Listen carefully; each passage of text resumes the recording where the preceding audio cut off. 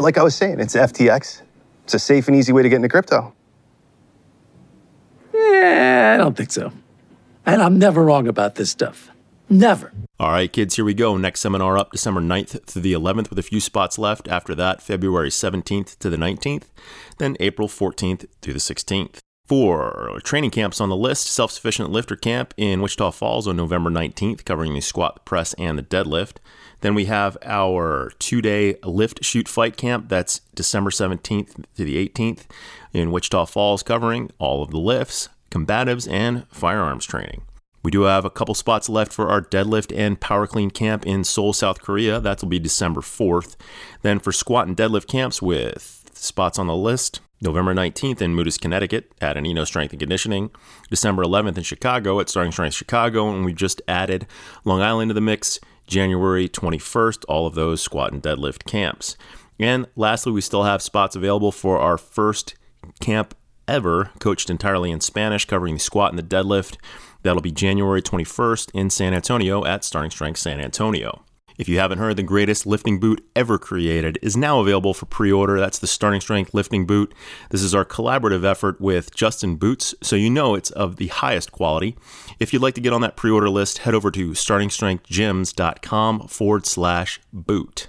Speaking of Starting Strength gyms, we do have a lot going on, a lot more gyms on the list to come, and some set to open.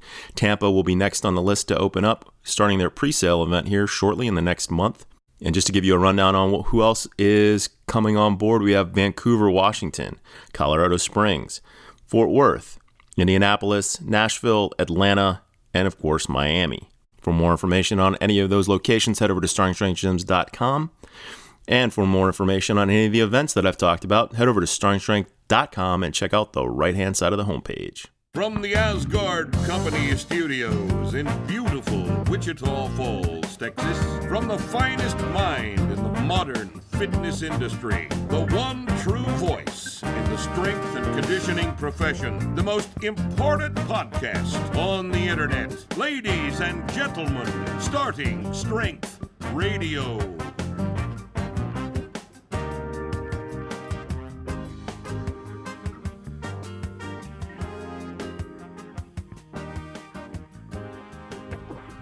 Welcome back to Starting Strength Radio. We are fortunate once again to have our friend Malcolm Kendrick from the UK, the University of Kentucky. No, that's the United Kingdom, I believe. You know, Malcolm, could you move to Kentucky? It'd be a hell of a lot easier to get with you. You know, it would involve airplanes. I'll give it a try. Give it some thought, at least. Give it some thought. We are going to talk today with Malcolm about a topic I've been interested in for quite some time.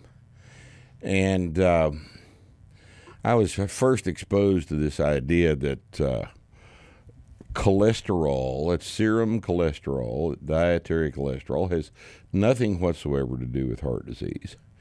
A very long time ago, 32 years ago, a gentleman by the name of Chris Mudd wrote this book. This is Cholesterol in Your Health, the Great American Ripoff. And I've had this thing laying around the office for a very long time. And I first read this a long time ago, and it introduced me to the idea that what Ansel Keys had told us in his little 7-nation study didn't make any fucking sense. And it didn't make any sense when it was published in the 70s. It makes no sense today. It's never made any sense, and yet it is the dogma, and it needs to be refuted. And we are going to do that today. So those of you that have the interest, this is an old book. But this guy, Chris Mudd, he was an animal science guy from A&M, and he was in the livestock feeding industry, and he had it down. He had it down a long, long time ago, and I'd have to say he was a pioneer in this. And those of you that are interested, look up this book. It's called Cholesterol in Your Health by Chris Mudd. And there are copies available used. You can find them online. But first, I want to talk, I want to read you a quote that that Malcolm has started off his latest book with. And this was published last year. This is called The Clot Thickens. And Malcolm's take on all of this stuff is simply the best in the industry, and he's enjoyable to read. The arguments are clear; they're irrefutable. He's done his homework, and you can read what he says, and you don't have to believe it. He'll show you. He'll prove it to you. This is an interesting quote from Richard Feynman that I thought couldn't possibly be more relevant in 2022 because of what has happened to civilized society over the past 2.5 years. And Richard Feynman says, it does not matter who you are or how smart you are or what title you have or how many of you there are, and certainly not how many papers your side has published. If your prediction is wrong, then your hypothesis is wrong, period.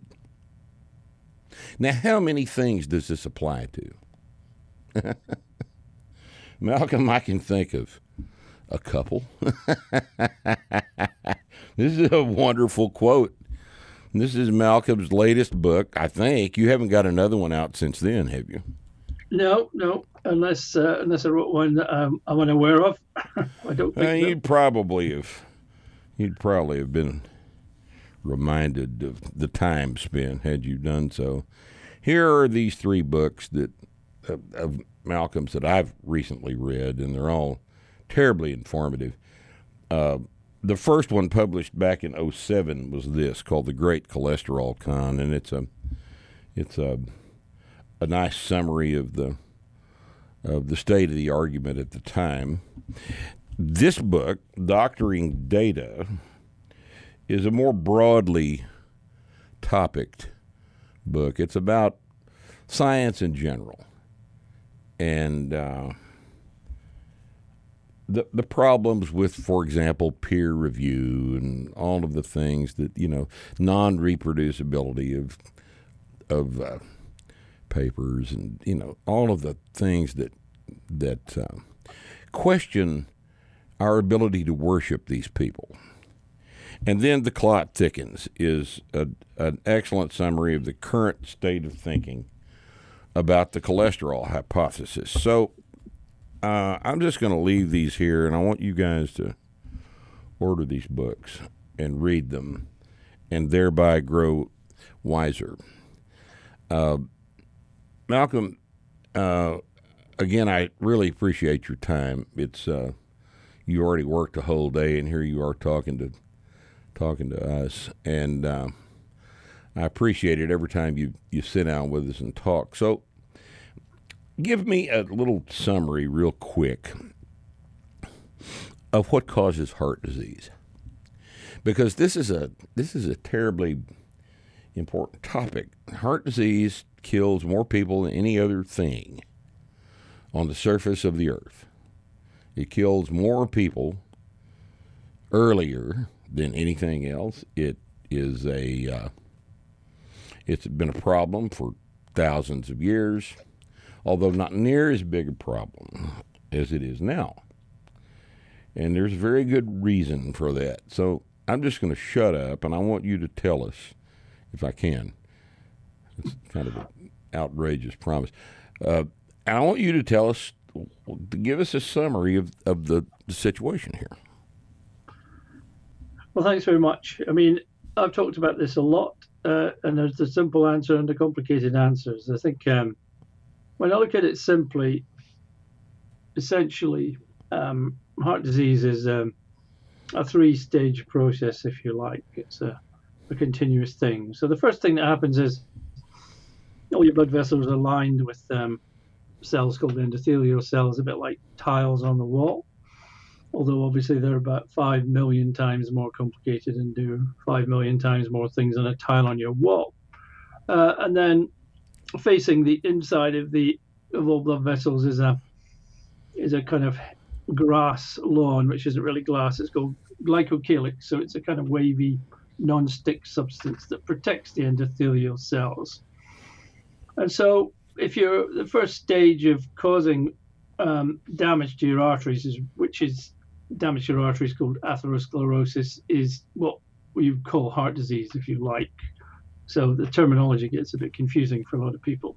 The first thing that happens is some things have to damage this lining. So the glycocalyx can be damaged, the underlying endothelial cell can be damaged or stripped away from the artery wall.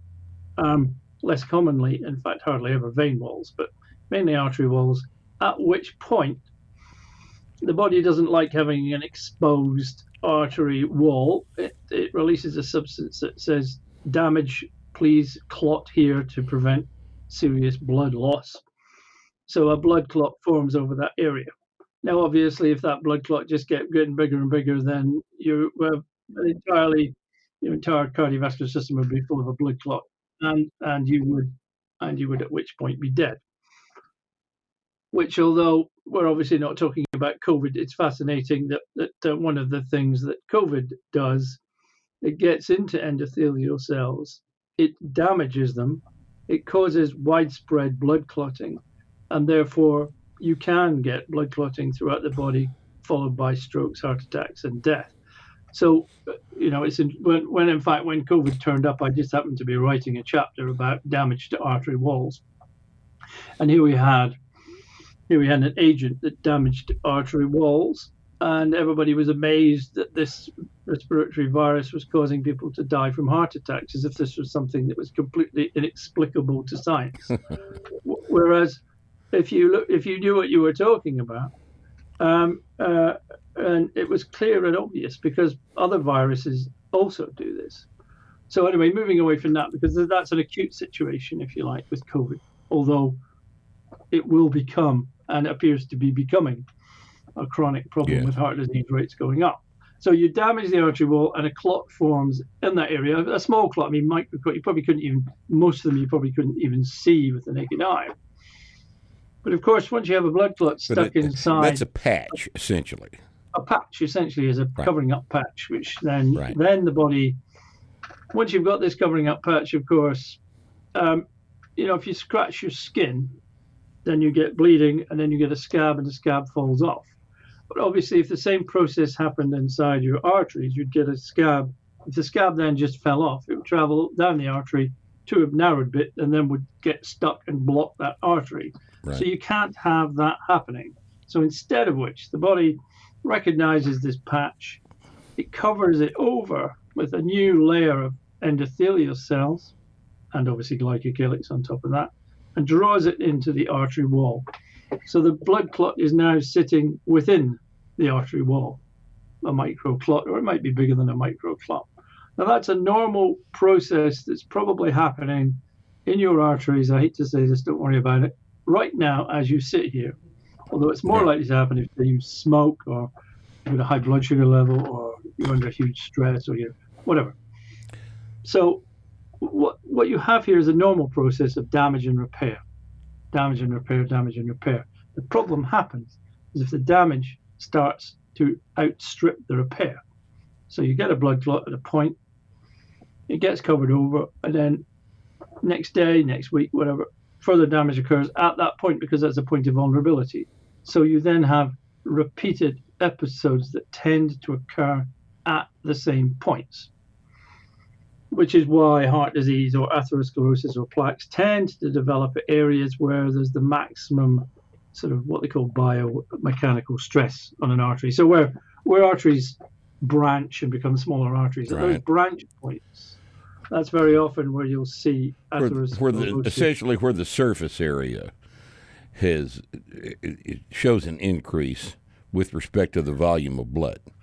Yeah, well, I think of it somewhat as being like a place where white water kind of rushing down splits at that point, and it becomes turbulent, and the pressures at that non-laminar flow, so to speak. It's where laminar flow. Anyway, there's all sorts of discussion about this, but essentially, which is why you don't get atherosclerotic plaques in veins, because in veins the blood pressure is 6/0, whereas in the arteries it's 130/70 or whatever. So in one sense, you're looking in veins, you're looking in a relatively slow moving, non-turbulent, low stress environment, whereas in the arteries. And so it's why the plaques tend to develop in the higher stress arteries. So your coronary arteries in your heart, for example, they're supplying the heart, but the pressure of the heart pumping actually slams the arteries shut when it contracts. And blood only flows through your coronary arteries when your heart relaxes. So as someone described it as your coronary arteries, it's like someone stomping on a garden hose 60 times a minute. So clearly these arteries are under the greatest stresses and being slammed shut and open and bashed around regularly. So this is where the commonest place for these plaques to form. The second commonest place for these plaques to form is the arteries in your neck, the carotid arteries, because the blood comes out of your heart, goes up through your aorta, splits, it goes up into both sides of your neck. This is where the blood pressure is at its highest, and it's going straight into these arteries going up your neck, which is why quite often you get buildup of these plaque areas in your neck, and when one of these plaques breaks off, it can go into your brain and give you a stroke. That's the commonest cause of stroke. So it's essentially the same process. It's just a slightly different end result. So basically, you're looking at damage to the artery, blood clot forms, patch forms, repair occurs, blood clot drawn into the artery wall. And if that keeps happening at the same point, this plaque, this clot, if you like, clot turning into plaque, becomes bigger and bigger. The artery itself narrows and narrows, because obviously you're getting this plaque forming at this point, and eventually it can block completely with the final kind of blood clot. So the process from start to finish is the same process. It's blood clot, narrowing of artery, repair, on you go. But eventually, if your artery is narrowed, say 70, 80, 90%, then clearly once the next blood clot forms, it can become a complete obstruction to blood flow, and so it can cause a heart attack. Or it can break off from the plaque in your neck, travel up into your brain, and block an artery in your brain and give you a stroke. So those are the commonest end results. So does that sort of work as a process? Does that seem clear? Yes, it's and the things that prevent this from happening are what? Well, essentially, you want to keep your arteries, your endothelium and your glycocalyx as healthy as it can be, and you want to prevent yourself doing things that will damage your glycocalyx and your endothelial cells. So there's sort of an obvious and easy to explain damaging thing is smoking. Yes. They've done experiments with volunteers who were asked to smoke one cigarette, and they'd not been previous smokers.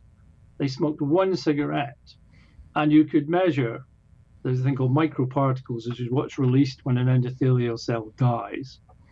You could measure an increase in microparticles in the bloodstream within 5 minutes of smoking a cigarette, because the cigarette smoke gets into your lungs, yes, but because it's such a small particle size called a nanoparticle, it gets through your lungs and into your blood vessels, where it damages the endothelial cells. And you can see that happening in real time virtually. So you'd say, well, how on earth doesn't everyone just drop dead immediately from smoking a cigarette? Well, at the same time, the bone marrow releases new early stage endothelial cells. They float around, find the areas of damage and cover them over.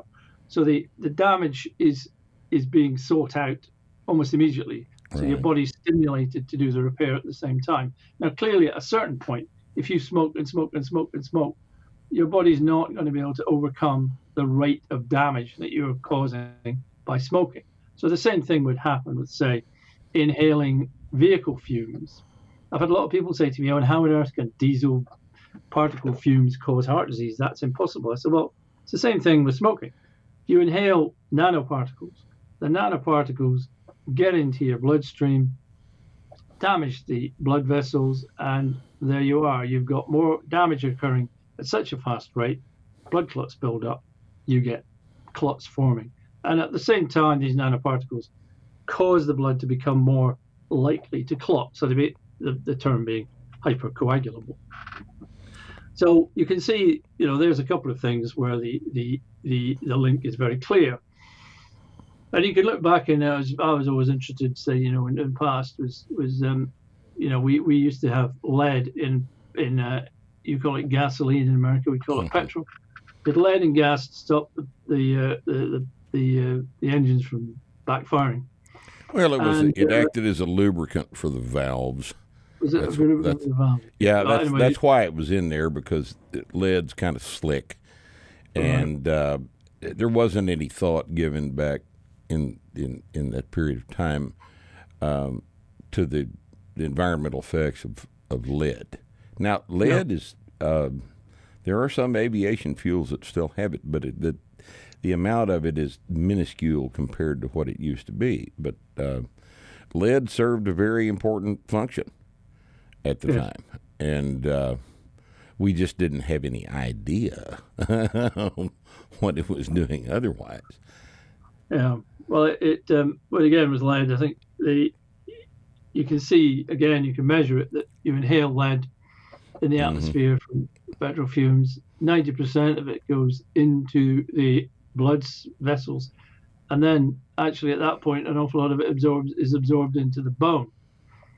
And it's very slowly released over many, many years. So the effects of excess lead consumption or ingestion or inhalation can last for decades. It gets out of the bone into the bloodstream, and again, lead is a very potent damaging substance to the glycocalyx and endothelial cells. This has been found, and I've read papers estimating that lead inhalation or excess lead, or whatever term you want to use for it, was responsible for, I think, 250,000 deaths from cardiovascular disease per year at one stage. Right. Per year. Yeah. I mean, you can argue these figures, but again, you'd say, well, you have lead and you have smoking and you have diesel fumes, which don't seem necessarily related substances, but they all cause heart disease in exactly the same way. And that's sort of when you begin to say, well, what else can damage your endothelial cells and your glycocalyx? Well, one of probably the biggest issue from a population perspective is having a high blood sugar level, having type 2 diabetes. Because the glycocalyx itself is made from protein and sugars, various proteins and sugars linked together. Now, if you have a high sugar level, this disrupts the glycocalyx and thins it considerably. You can actually see this happening. There are ways of measuring the glycocalyx. You can stick a microscope device underneath your tongue where the blood vessels are very visible, and you can see capillaries with these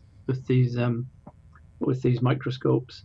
And if you get people and give them a high sugar meal, you can see the glycocalyx thinning in front of your very eyes.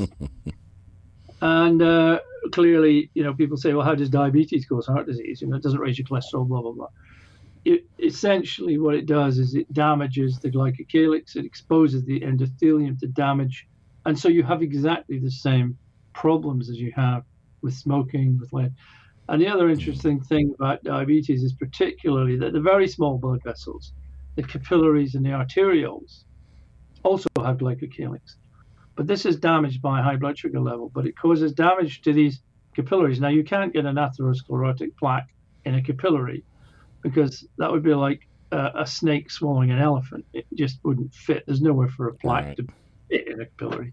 What happens instead is the cells die, and then the capillaries burst and become blocked and just die off. And because of this, because these are the small blood vessels that supply the neurons in, say, your eye, you can get eye damage and blindness. And because the capillaries are hugely important in the kidneys and the nephrons for the whole system working, that you can destroy the kidneys as well, because the nephrons start to die off. So you end up with kidney failure. You end up with the more microscopic the structure, the more vulnerable it is to these types of damage. And that's easy to understand. Yes, smoking can cause what they call small vessel disease, diabetes. Some diseases will not affect the smaller blood vessels because they're mainly causing damage to the endothelial cells directly rather than going for the glycocalyx. But of course, these are subtle distinctions, if you like. Yes, if you start destroying the glycocalyx and damaging endothelial cells, hell will break loose.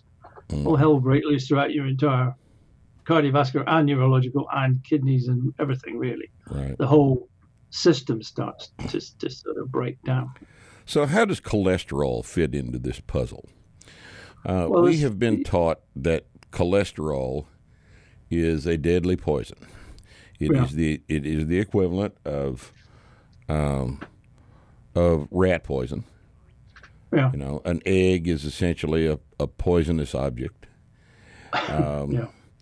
We've this whole thing started a very long time ago, and I'd like to talk about the history of that after we discuss the supposed mechanism by which cholesterol functions as this deadly poison in our bodies. And, there's not, it would be difficult to point to something more badly understood by the general public than cholesterol. And that is the fault of the people who should be explaining it to us, but who have not. And then we'll talk about statins at the end of this. So tell us about cholesterol. What the hell is going on here? Well, you got to go back a long way to the foundations of the cholesterol hypothesis. But essentially, it's very simple in that when people looked at atherosclerotic plaques, they found cholesterol or quite a high concentration of cholesterol in them. And therefore, they said, well, where can this cholesterol have come from? And they thought, well, the only place it could have come from is the bloodstream. Ergo, if your cholesterol level is high, it will be absorbed into your arteries, causing plaques to build up. That's the simple solution. Is your somebody I like to quote H.L. Mencken: for every complicated solution, for every complicated problem, there's a solution that's simple, easily understandable, and wrong. And absolutely incorrect. Yes. Yes. And this is where we end up. So, if you like, if this was the finding, and they decided this was the cause, and then they've reversed engineered everything to fit this. Yes. Then isn't that interesting? They decided on the answer. Yes. And then they tailored the questions. Of course. And that's exactly what happened a long time ago. Yes. And our friend Ancel Keys was instrumental in this, wasn't he? Well, Ancel Keys was a very charismatic guy, obviously, and had a lot of energy and managed to convince a lot of people. I mean, the essential part was after the Second World War, America suddenly appeared to have been overwhelmed by people dying from heart disease, especially middle-aged men. And this apparently hadn't happened before. Whether it did or whether it didn't, it's very difficult. You can get into endless arguments about that. But it was a bit like today with, well, I don't know when HIV came along or when COVID came along now, there was a kind of panic. My God, all these people are dying. And then, of course, Eisenhower had a heart attack, which kind of brought it to more people's attention. And everyone was kind of rushing about going, well, what causes it? What causes it? And no one had a real answer. Except one guy decided he knew what the answer was, which was that if you ate cholesterol, this raised your blood cholesterol and this caused heart disease. And that man was Ancel Keys. And he actually then did experiments in feeding people with high amounts of cholesterol, which basically means eating eggs, as you know. Right. And what he found was that he couldn't alter the cholesterol level by 1 iota by feeding people cholesterol. So instead of saying, well, that hypothesis is clearly a complete crock, he just said, well, when I said cholesterol, I didn't mean cholesterol, I meant saturated fat. Now, of course, the problem here is that cholesterol is a chemical, and when we say blood cholesterol, we don't mean cholesterol at all. It's a completely different thing. So already you've started to, you're immediately running into problems with comprehension. Cholesterol is not free in the blood. It doesn't float around in the bloodstream. You do not have a cholesterol level. You can't have a cholesterol level. It's impossible. So immediately you have this problem of, okay, so what have you got? Well, what you've got is, as you know, cholesterol is carried around in a thing called a lipoprotein, a lipid protein sphere, which is actually ironically about the same size as a COVID virus. And within these lipoproteins is saturated fat and cholesterol. They come out of the liver not as low density lipoprotein, as a thing called very low density lipoprotein. They travel around the body losing fat and gradually have a higher concentration of cholesterol, and they're converted into a smaller molecule called a low density lipoprotein molecule. That's the one everyone is talking about, really, when they talk about cholesterol. So it's not cholesterol, it's a thing that carries cholesterol about inside it. Mm-hmm. And it also carries all sorts of other things about inside it as well. And 99.9% of LDL molecules travel back to the liver, where they're reabsorbed, and then bits of it are then used to create more of these VLDL molecules. So there is actually no way that, the other thing obviously to say to people is that unless you eat about 15 eggs a day, your liver will synthesize more cholesterol than you will ever get in your diet. Well, and isn't it interesting that one of the ways that burn patients were treated was with massive consumption of eggs because of the protein synthesis that was necessary to repair burn damage. And the best way to encourage that process was to provide high quality protein in the form of eggs. Yes. And the cholesterol wasn't mentioned. No. Well, I mean, and I know eggs are superfood, and I also say, why is there fabulous so much little cholesterol? things, man. Oh, yeah. Why is there so much cholesterol in an egg yolk? Because it takes a hell of a lot of cholesterol to build a healthy chicken. Right. Yes. Cholesterol is not like drain cleaner. It is not a deadly poison. Cholesterol is a wonderful little molecule, and Mr. Keys and all of the people that decided that they would jump on that train have poisoned cholesterol in the mind of popular culture, and Yes. and it's just simply amazing to me that we could be so thoroughly distracted by this easily refuted idea, and that the conventional medical wisdom is that cholesterol needs to be lowered. Yep. And by God, doesn't matter what the cost. We have to lower cholesterol. The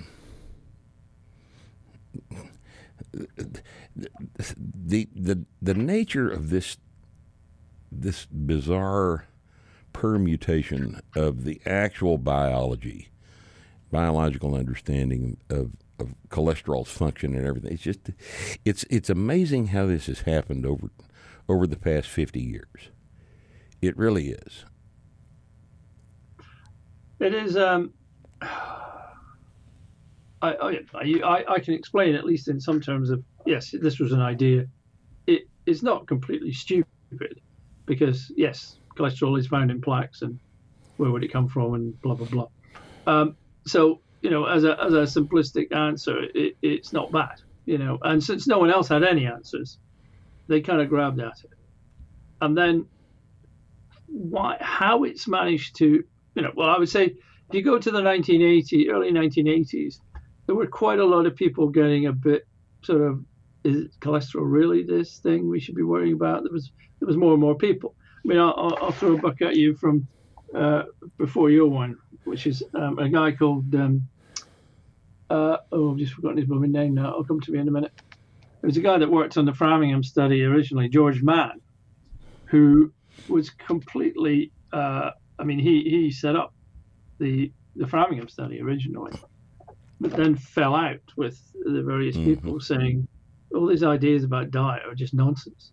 But he was the man that went to the Maasai villagers in Kenya and said, okay, well, these guys eat nothing but animal fat. Well, they drink milk and they drink blood and they eat cows and they don't touch vegetables because they think they will stop them from being proper manly men, if you like. Right. So they ate this stuff.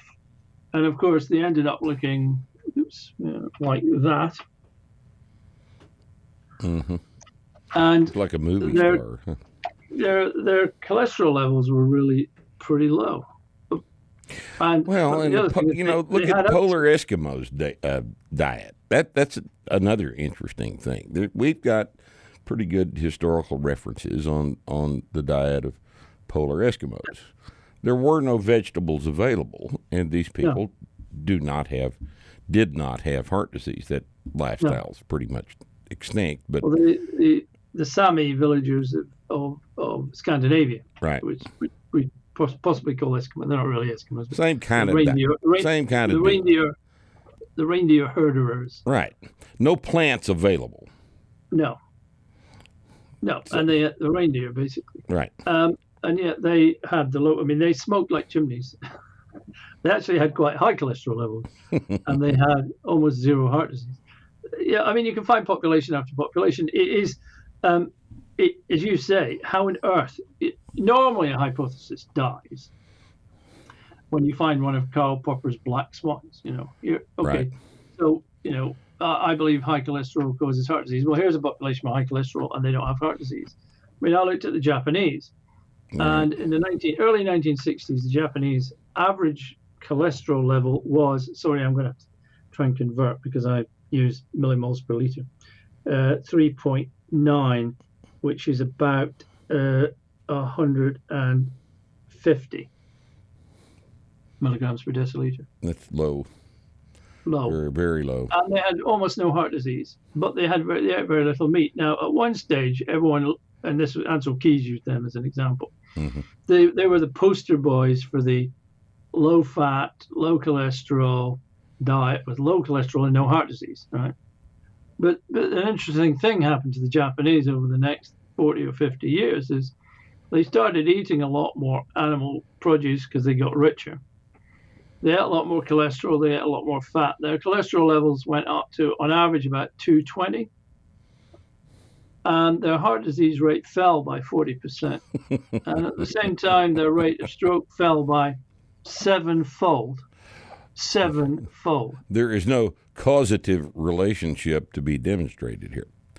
Well, you can demonstrate it if you choose very carefully one or two populations. And that's exactly what Ansel Keys did, isn't it? Yeah. I mean, why didn't he study France? The French have the highest saturated fat intake in Europe, and they have the lowest rate of cardiovascular disease in Europe. The Seven Nations study was an amazing document, wasn't it? It was almost like it was so. It was almost like I'm just going to completely make up. I'm just going to choose out of my 22 countries that don't fit the hypothesis. I'm going to find 7 that do. Well, I mean, that's just the antithesis of science, isn't it? Yes, it is. It's just the opposite of. I mean, and people still believe this nonsense. It's just absolutely amazing to me that here we are, 40 years into this idiocy about dietary cholesterol and heart disease. Well, 70 years, actually, to tell the truth. Yeah, but it's, it's been on TV nonstop for about 40. Yeah. And it's, we've just been inundated with this absolute demonstrable nonsense. Yes. And everybody still believes it. And I know.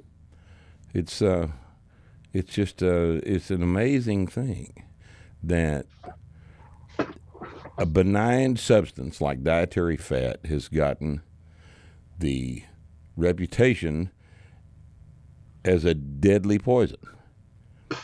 And when you take the dietary fat out and replace it with sugar, what happens? Well, people get fat and diabetic and die of heart disease. That's the simple solution. That's exactly what happens. That's exactly what happens. As if this is some weird coincidence, isn't it? I mean, if you understand physiology, it's almost like, go and read some physiology, which I did. It's remarkably difficult to find this stuff out. It's almost like they don't want you to know. Right. I remember I was at a meeting in London where I was discussing whether the English breakfast was healthy, which is like bacon and eggs and sausages and whatever. Mm-hmm. And the counter argument person was a professor of nutrition somewhere, I can't remember where. And I said, well, if you eat too many carbohydrates, the liver turns them into fat because it can't do anything else with them. Right. And then it sends these fats out as very low density lipoproteins into the bloodstream. And that's what happens. And he went, well, how do you know that? I'm like, well, I read it. How do you not know that? How do you not know that? How do you not know that? No, it's like you're a professor of nutrition. You don't know this simple this metabolic pathway. This metabolic pathway that is irrefutably known to be a fact. And so you're arguing against people who are professors of this. They don't even know their own area. Right. And it was like shocked that I'm just a mere little general practitioner, and I was explaining to him, de novo lipogenesis in the liver, and he's looking at me as if I'm talking whatever. Yeah, I've had conversations. Look, I'm a geologist. I'm a strength coach and a geologist, and I know more about this than these people do. Well, and the average doctor knows nothing about any of these things. I mean, I've given talks and blah blah blah to doctors, and I remember talking about lipids and VLDL and LDL and chylomicrons and blah blah blah to an audience, and it was like a little 5-minute presentation. At the end of which, this guy said, I learned more about lipids and fats and cholesterol in 5 minutes from you than I've ever learned ever before in my medical degree or being a doctor. Well, it's not discussed, is it? No, it's not discussed. It's like it isn't discussed, and yet doctors have absolute certainty that they know what they're talking about in this area. That's one of the features of doctors. One of the most important features of the medical profession is that they are absolutely certain whether they are right or not. Well, sadly, I find I can't really disagree with you. Right. And it is this sort of, it's remarkable how little they are interested in. Of course, you learn about a lot of stuff doing medicine, but once it's sort of finding out for your own interest or let's have a look at this or anything, it's like almost, that's not my job. I don't. Right. I asked them. This is apropos of nothing, but not apropos of nothing, but the doctoring data. Probably one of the most important things that you have to know when you're looking at clinical studies, and that would be statins, is what's the difference between a relative risk and an absolute risk. Now, most people have no idea what I'm talking about here. But it's a really fundamental issue with understanding a clinical study. Right. And I've asked 50 fellow doctors, just having a cup of coffee after a meeting or whatever, just as a kind of say, I'm just doing a little survey on this, and I just be like you to tell me and explain to me the difference between absolute and relative risk. And I just tell you is none of them knew. None of them even really heard of such a thing. I'm thinking this is a fundamental statistical value that you have to understand, or everything comes out of your mouth is gibberish. Well, precisely, and yet they're confident and start telling me, oh, well, statins are wonderful, and I've seen this study, and what about these studies? But if you actually nail them down and say, well, which of the studies is it that most convinced you, and what was the data that you saw that most convinced you? None of them will ever be able to give you a single name of a single study or any of the data that they've seen. It's just like, you don't know anything about this area, and yet you're telling me you don't know. I don't know what I'm talking about. Furthermore, you don't know anything about this area that you haven't learned from a drug rep. Well, I mean, that is a problem, isn't it? Or guidelines created by opinion leaders who are in the pocket of the pharmaceutical industry, right. who provide these guidelines. I mean, the last time I looked at the National Cholesterol Education Panel, yes, for God's sake, there is such a thing. There were 9 members of the panel and 128 conflicts of interest between them all with companies that made cholesterol-lowering agents. And those are just the ones that were disclosed. Well, I think they did disclose, whether they disclosed them all or not, but it was almost like, well, it was every company that made a statin. These people who were creating these guidelines had strong financial associations with. Right. Strong financial associations. Some of them were board members of pharmaceutical companies. And these were the people that are writing the guidelines. It's like, hello, wake up world. It's just astonishing. It really is just astonishing.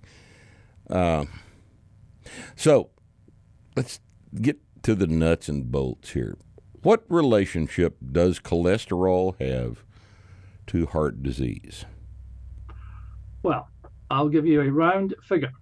It is 0. That's it. None that is whatsoever. The entire and totality of the relationship between cholesterol or LDL and cardiovascular disease. There is no relationship. There never has been one. There never will be one. There can't be one.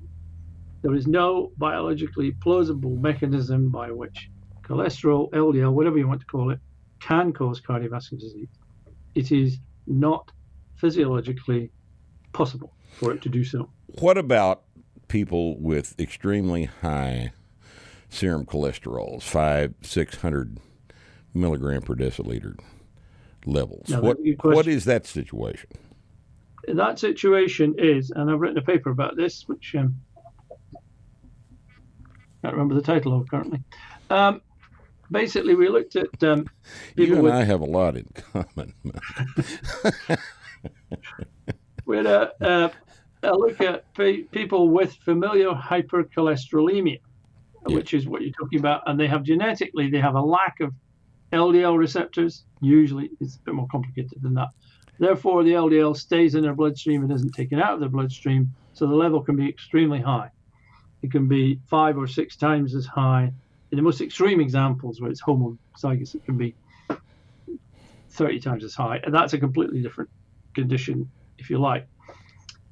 Now, it's long been stated that people with familial hypercholesterolemia are at far greater risk of dying of cardiovascular disease. And this is used as a very strong argument that, well, okay, explain that then, Right. Well, to which the answer is actually, I'll try and keep it as simple as possible.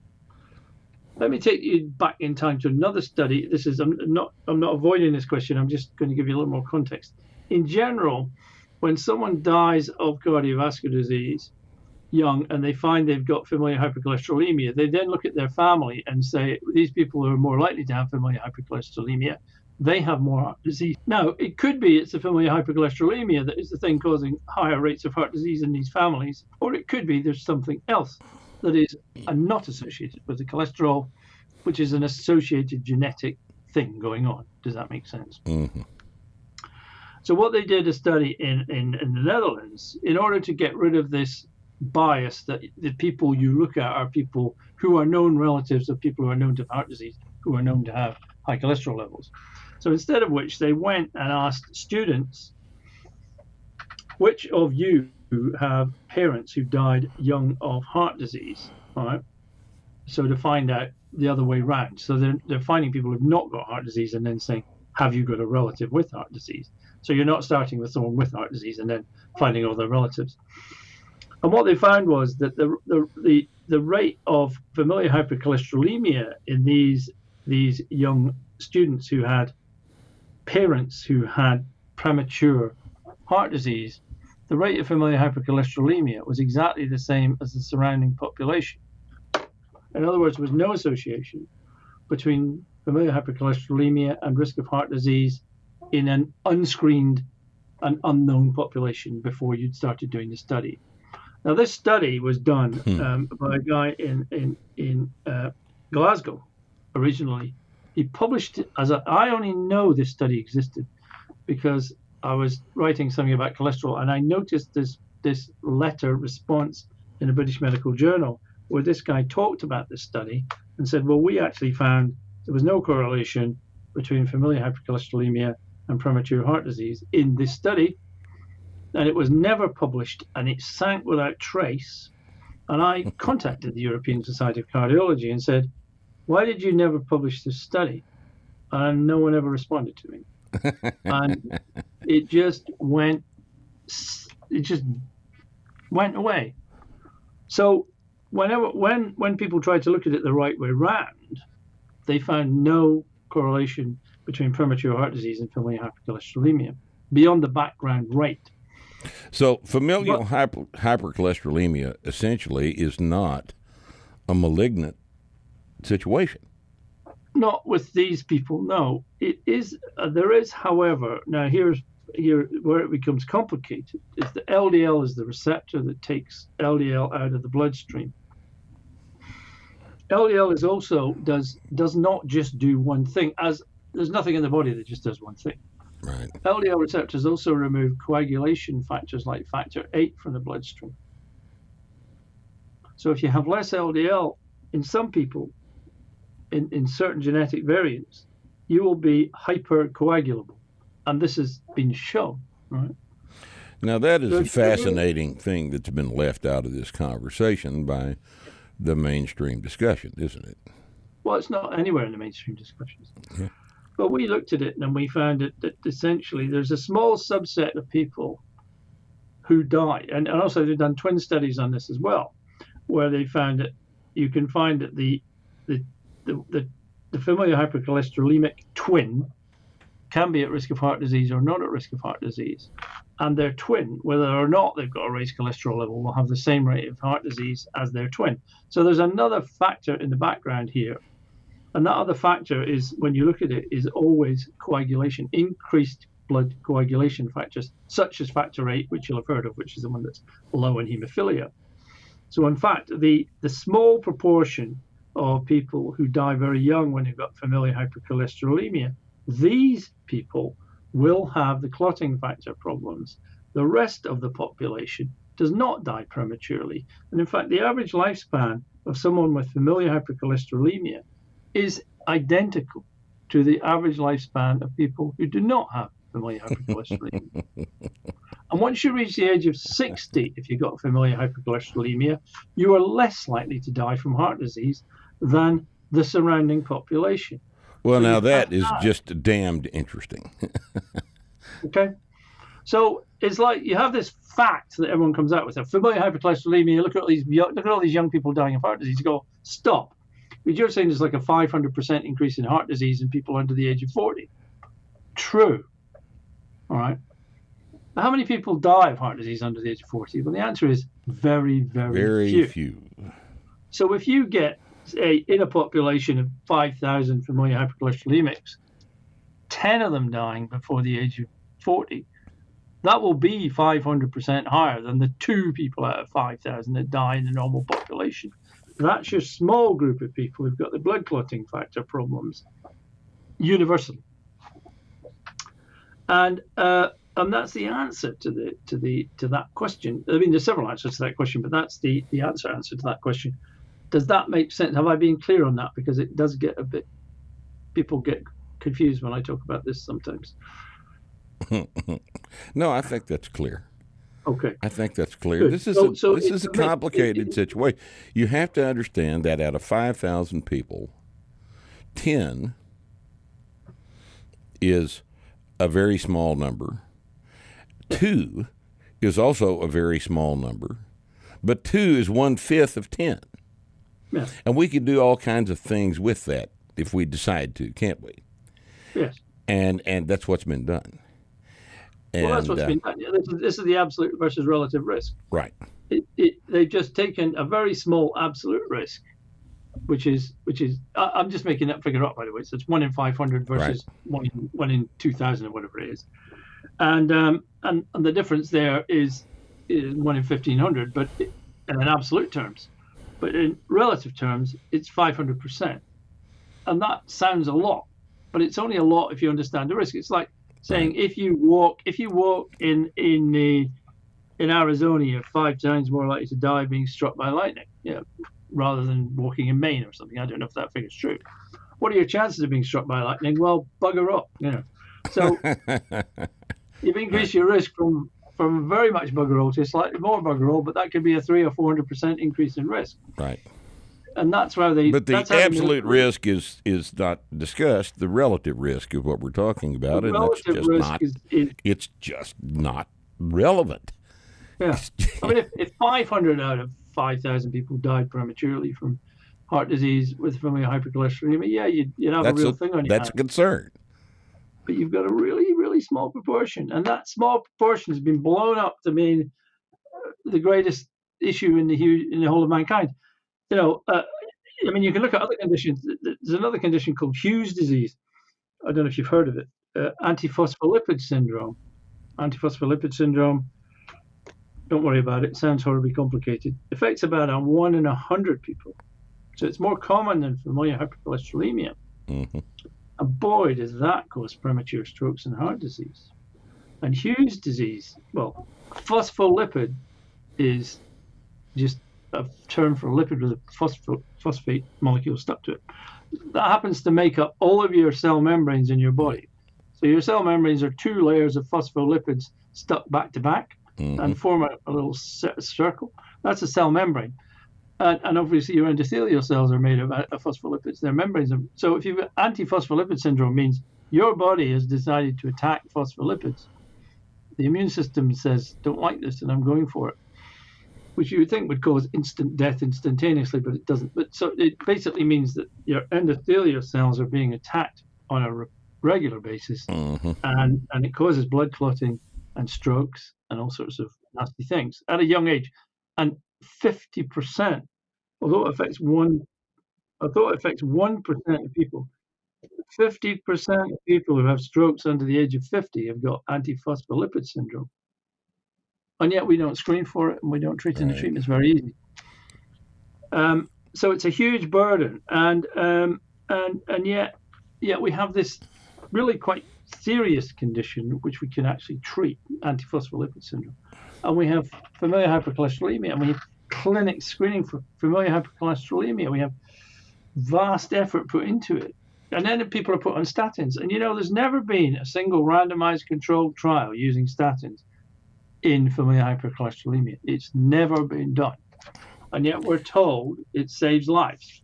You say, well, let's have a look at the randomized controlled trial. We won't want to do one of them. We've talked about this on this podcast many times.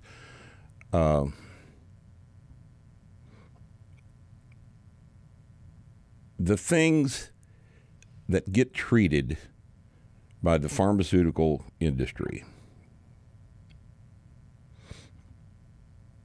are often hard to understand. The decision-making process for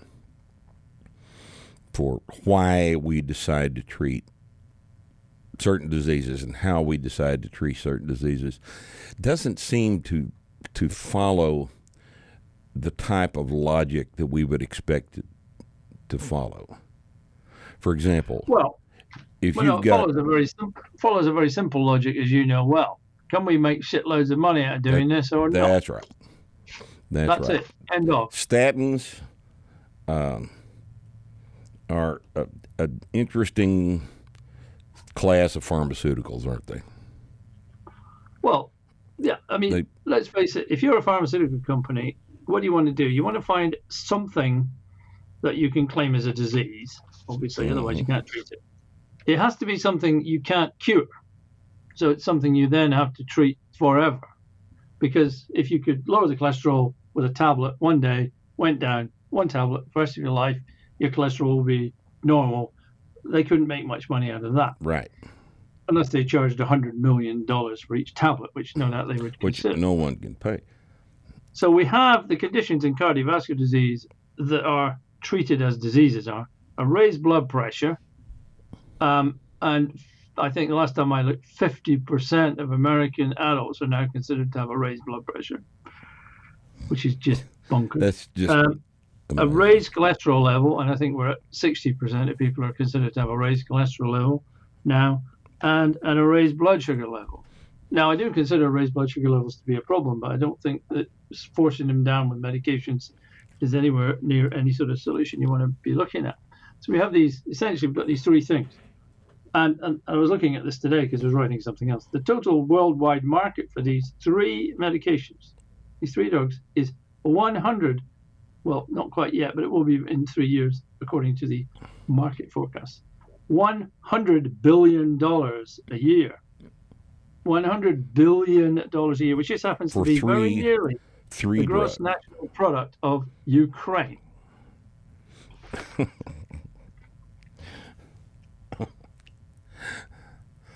Oh, it's just amazing. It's just absolutely amazing how little sense this makes. Well, you know, it is like some kind of dystopian novel, isn't it? Let's find three things that you have to treat forever, that aren't really, a couple of cases are not really diseases at all. Well, all of them are not really diseases in a way. And then you have to treat them for the rest of your life, and the treatments will make you feel really shit.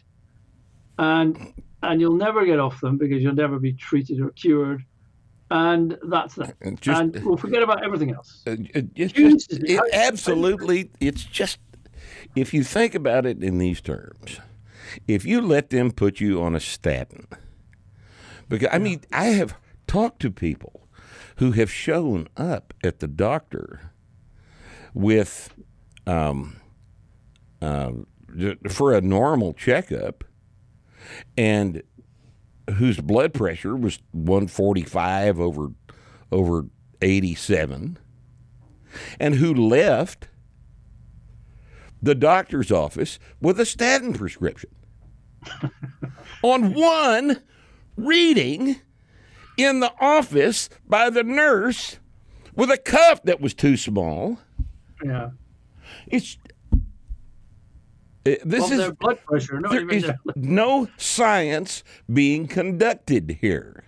I mean, this entire adventure is an exercise in commerce, and it's got nothing whatsoever to do with biology. This is absolutely amazing. Now, I have the benefit of a congenitally rather low serum cholesterol. I've been checked, repeatedly, and I'm very seldom over 200 total cholesterol. Very seldom over 200. Now, my HDL is kind of low, but my total cholesterol is I think the highest I've ever had it read was 209. But in reality, someone with a higher HDL than I, with a total cholesterol of 245, would leave the office with a statin prescription. Yes. Every single time. It's just bizarre how little understanding the people that we have placed in charge of our health have of this whole heart disease situation. It's I mean, if I was, it's people sometimes say to me, "Why don't you get angrier?" I said, "Well, do you think it'll help? What's the point? Will it help if I get really angry? Yeah, or not? I mean, I tend to sort of treat it almost as it. Sometimes I just think it's just a joke because it's so utterly ridiculous. It's so absurd. It's just so absurd. It's so monumentally bonkers. Well, it's not bonkers. I mean, if you understand why it's happening, it's what would a study? Two accord studies, one of which was in diabetes to try and lower people's blood pressure as much as possible with like every drug you could think of, and then hit them with a brick or whatever you did, and they found that the impact of lowering the blood pressure as much as they possibly could was precisely zero on outcomes, cardiovascular disease. I mean, there was all sorts of problems with potassium and other things going wrong because, boy, when you stick that many drugs in people, it's not a good thing. Mm-hmm. And then they said it was safe. It was like safe. Look, have you looked at the potassium levels? Anyway, and then they another part of the Accord study was to try and get people's blood sugar levels down as much as possible. Beat them down with insulin and glycosides and God knows whatever, and get it as low as possible. And the end result of that study was that the mortality rate increased in people who had the intensive blood sugar lowering regimes. Mm-hmm. So it killed more people. They killed people in this study. And trying to save them, they killed them. So, there's a counter argument is even if a thing is high, so say even if your blood sugar is high or your blood pressure is high, and there is an association between high blood pressure and cardiovascular disease. Now, whether it's causal or not, is up for grabs. But even if it was, there's always downsides to giving people medications. My mother, and I've just been dealing with this recently, she's 94, was on a blood pressure lowering medication, and no one had been checking her blood pressure. I went down and went to the GP surgery, and her blood pressure was 88/40. She doesn't feel really good. Tired, and I feel really dizzy, and I've got no energy. I said, I'm bloody surprised you haven't got any blood reaching your brain at the moment. Right. I'm surprised they can get past your neck. And no, she was on it. She's 94. I mean, for God's sake, it's just. Are you just trying to make the woman as miserable as possible for the rest of her life? Yeah. Is that what you're trying to do? Do you not understand that an artificially low blood pressure is a very, very, very bad thing? It's just as bad in terms of quality of life. In fact, it's probably worse in terms of quality of life than an elevated blood pressure. Because with an elevated blood pressure, you can still function. Well, an elevated blood pressure used to be called the silent killer because there was no symptoms whatsoever.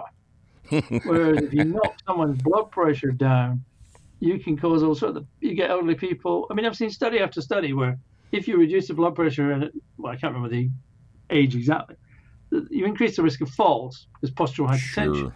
So an elderly person falls, they break their hip, they end up in hospital, it never gets better, dead. they die. They're dead. Elderly person falls, breaks a hip, they're dead. 6 months. Many of them, the average life something like 90% of them are dead in 6 months with a fractured pelvis from a fall. And so it's almost like, well, we don't care if they die of a fall. At least they haven't died of a heart attack. And it's like, right. I'm a GP, and as GPs, you're supposed to say treat the patient as a whole thing. Look at the whole totality of of what you're trying to achieve. But in the UK, like in America, and possibly worse in the UK, because we introduced a thing called Quality Outcome Framework, which I fought against when it was coming in. I was part of committees at that time, saying this is just going to result in multi sort of medication, and we're going to cause more harm than good. And everyone was like, oh, because they introduced a system of paying general practitioners for achieving targets, like have you measured their cholesterol, have you measured their blood pressure, have you done this, have you lowered their blood pressure, have you lowered their cholesterol. So so everyone was coming in, getting all these things measured, and GPs were getting targets for putting people on medication after medication after medication. I mean, again, when I was at medical school many centuries ago, we were told try and ensure that no patient's ever on more than 5 medications at a time, because the adverse effects and the interactions will cause more problems than they can solve. Of course. But the teaching nowadays seems to be make sure all your patients are on more than 5 medications simultaneously. It's like, God. No, you have no study evidence for multi sort of medication, polypharmacy as they call it. No evidence for this. And they did a study in Israel, which is the only time I've seen this study done because no one else would probably deal with it. Was they got people in nursing homes and they tried to stop as many medications as they possibly could get away with, and it reduced the mortality rate over the next year by over 50% in these people. What else do you need to know? We've got a old guy in my band had a medical issue a while back. He was on 11 prescription drugs. 11 prescription drugs. Had a mild stroke. Didn't appear to cause any permanent damage. And now he's on 12. And, of course, it's none of my business, but, this is, we have such a screwed up medical system.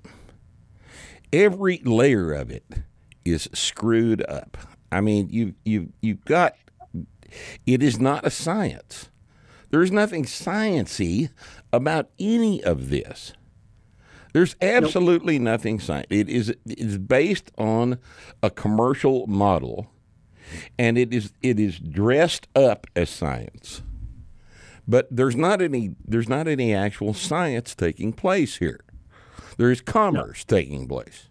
Now, there's nothing wrong with commerce unless it displaces logic, which it has done. And I just do not. This whole statin drug blood pressure situation is the whole problem in microcosm here.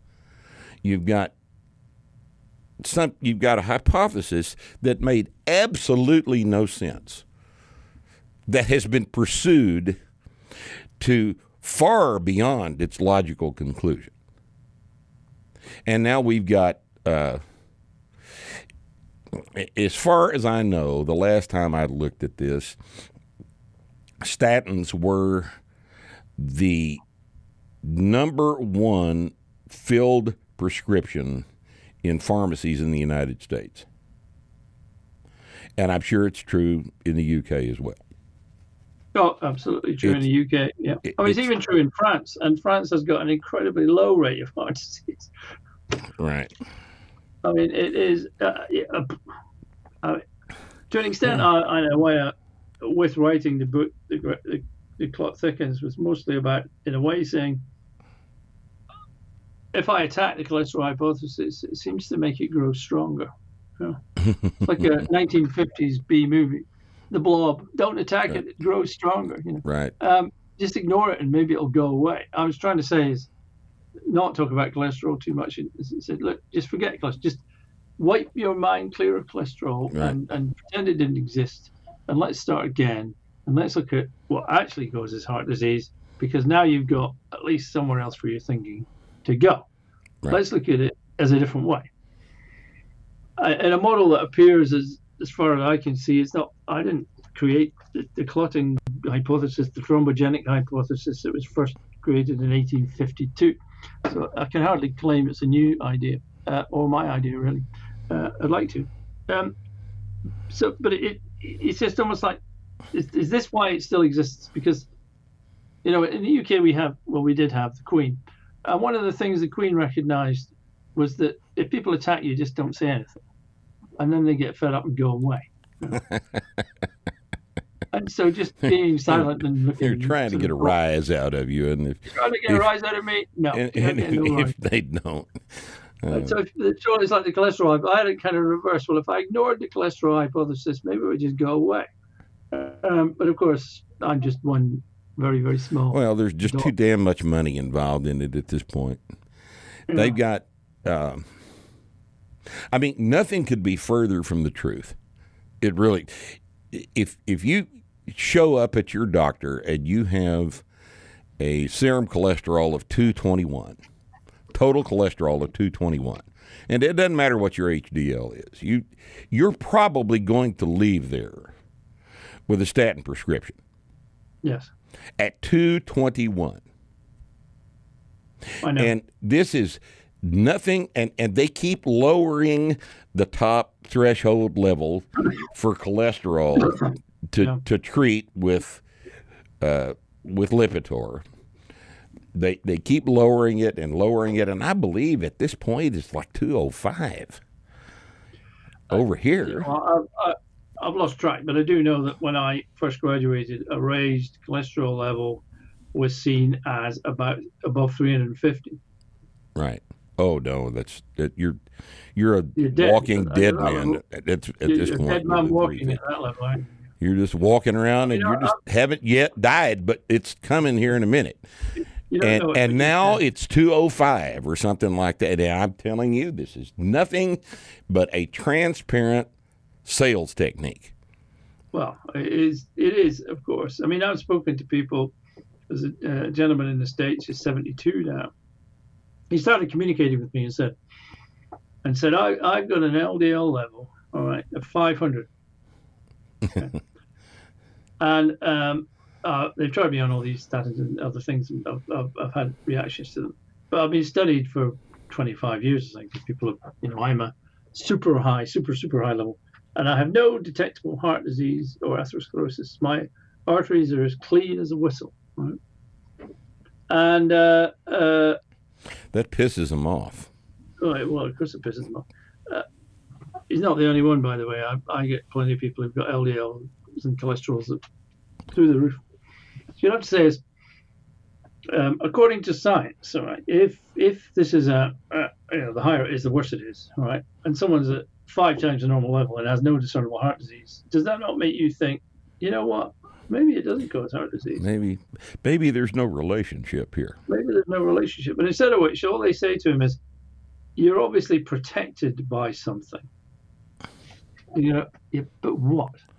Well, we don't know what it is, but there must be something. What, because otherwise, but it never occurs to them to say, well, maybe you're not threatened by this. Yes. The threat has been established. See? Yes. So you're obviously being protected by something. Yeah. Hey, maybe what you think I'm being protected from is not threatening me. Yes, exactly. That's the obvious solution. Yes. So you find one person with a raised LDL who dies of heart disease, and you go, oh, it was the LDL that did it. You find another person with an equally raised LDL that has got no detectable heart disease, to go, oh, you're protected by something. Yeah, because they can't let it go. They can't let it go because they have statins to sell. I know. Well, I looked at a study in America with something like 180 hospitals and 270,000 people admitted with heart attacks. And I'll not go through all the figures, but the average level of LDL in this population that was admitted was lower than the average population for the average population in the United States. But I did notice there were some people with LDL levels of 20, 30. I've never seen anyone with a level that low, by the way. And these people were still coming in with heart attacks, right? So you can, there weren't many of them, but hardly anyone's got a level of that, So right. Anyway, and I was thinking, well, doesn't the fact that people can arrive with an LDL of 20 and still have a heart attack make you think? So how's it causing a heart attack when it is a fifth or a tenth of the normal level? What's happening here? What's it's not. They cannot. They've built a house out of this being a factor. And if it's not a factor, then they don't have anywhere to live. And that is just, how many times throughout history do we have to see this?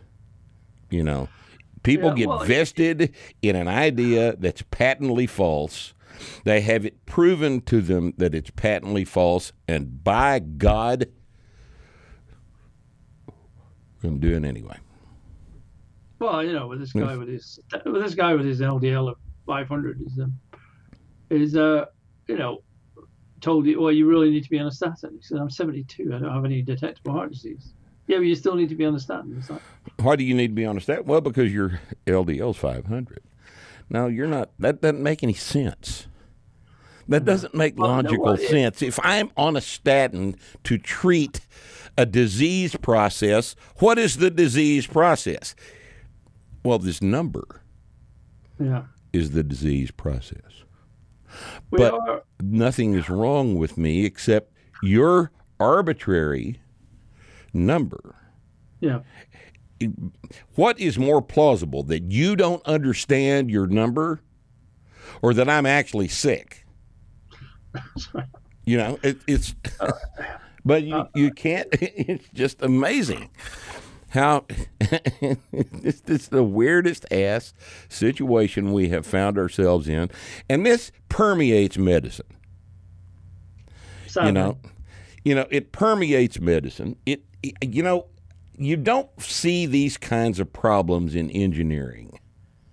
You don't see these kinds of problems in structural engineering or electronic engineering or any other type of engineering field, because the math is rather concrete in these kinds of situations. But because we're dealing here with a multivariate system, to put it mildly, a multivariate system, you have people that can build a camp around one little bullshit idea and maintain that camp for decades. Well, they have done. Well, we've seen it. This is the reality. Mm-hmm. And I think it is fascinating because, of course, causality in medicine is complicated, and disproving things is more complicated. Yes, because of the number of variables, some of which you don't even know are there. Yes, well, exactly. You know? Exactly. I mean, if you don't know that, say, lead can cause heart disease, and someone's got heart disease and you don't know why, well, you know, where do you go? Well, I could say, let's look for it, or let's look for something else, or let's look for one of the myriad things that can cause heart disease that have nothing to do with all these standard factors that you've got. So we're stuck, you know. I mean, if you went to the doctor 50 years ago to look at cardiovascular disease risk, it would be almost exact, apart from the numbers have come down a bit, be almost exactly the same things as now. Nothing has moved. It's been solidified and fixed. I mean, I asked doctors about the glycocalyx, which is this hugely important thing. None of them have ever heard of it. They don't even know it exists. I think it's a bit like, how can you even talk about heart disease if you don't even know there's such a thing as a glycocalyx? How can you? They're not even learning. They're not learning this in medical school. I know that fundamental physiology, and you're unfamiliar with this fundamental physiology. Yet you're practicing medicine that purports to deal with this fundamental physiology, and it's just bizarre to me that there remains a tiny bit of trust in these people. It's bizarre to me that you just walk into the doctor's office. He says, "Oh, your cholesterol is 215. Well, we've got to treat this with a drug that is going to make you feel like shit." And you say, "Well, okay. I mean, after all, he is a doctor, you know." So it's an amazing power, isn't it? And of course, I run into it the opposite way around. almost like, what do you know about it? So, well. Yeah, you're just a GP after all. Yeah, I'll tell you, I may sound arrogant, but I've forgotten more about cardiovascular disease than your GP ever learned. Right. Absolutely. Absolutely. And I've studied it. And anyway, then that just sounds arrogant. You say, oh, you think you know better. It's like. Well, what they generally say, well, then why aren't you a heart surgeon? You're just a GP. You're only a GP. Yeah, you're only. I can read though. No, it is. Yeah. I mean, isn't that fascinating? I mean, I've got. I have a degree. I have a bachelor's degree in geology, and I've been a strength coach for 45 years. And if you look at that background, you would, on the way doctors generally do, well, what do I know about anything? Well, I happen to have learned some things, and you have not, right? And, they don't want to hear that shit, man. They really don't want to hear that shit. I've never met people in a profession as jealous of their title, doctor, than I have in the medical profession. I mean, there's just, these people are not very good at admitting they don't know stuff. And yes, well, in part there's a reason for that, because a patient comes to you, you are kind of put in a position of authority by them. Well, he's paying you to tell him what to do. I understand, and so you don't want to say I don't know, because that's bad for your practice. Yeah, I do remember. Well, recently a patient, as a mother and daughter, who came to me, and she had a condition I can't even remember the name of now. I think there's 5 people in the UK who've got it. It's some malformation in her lung with blood vessels, and she said she's got whatever it is, hyperodosnal syndrome or whatever it was. And I said, I'm sorry, but I have no idea what that is. I don't know what it is. Can you tell me? Because I don't know. And at the end of the consultation, we discussed it. There's nothing to do with that condition, probably, that she came in with. And she said, you're the only doctor that has ever said that you don't know what it is. But it was obvious to me that none of the other doctors had any idea what it was, but they didn't admit it. And I said, well, there's not much point in me saying I know what it is if I don't know what it is, because that's just stupid. And well, it is stupid, but it is common. It's very, very, very common. Yeah. There are a couple of famous GPs here in Wichita Falls that run their practice with a standard 45 seconds of exposure to a patient. Yeah. They come in the room, 45 seconds goes by, and the nurse knocks on the door. And the whole thing's over. And it is, this guy's making a living. And a pretty damn good one. Well, he must be very good. Well, he can do that. He's very good at something. Don't know what it is, but oh God. Well, I've got to thank you for interviewing me again, Mark. But I've really enjoyed it. Well, I appreciate your time, Malcolm. Thank you so much for being with us. Dr. Malcolm Kendrick is the author of these 3 books on the desk. I highly suggest that you guys get up to speed here. You can tell from our conversation here that Dr. Kendrick is worth listening to. So I would get these and read them. You'll be far, far better off next time you go see your own doctor.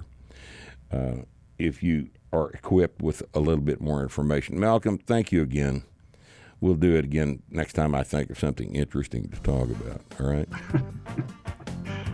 Thanks for joining us. And thank you guys for being with us today on Starting Strength Radio.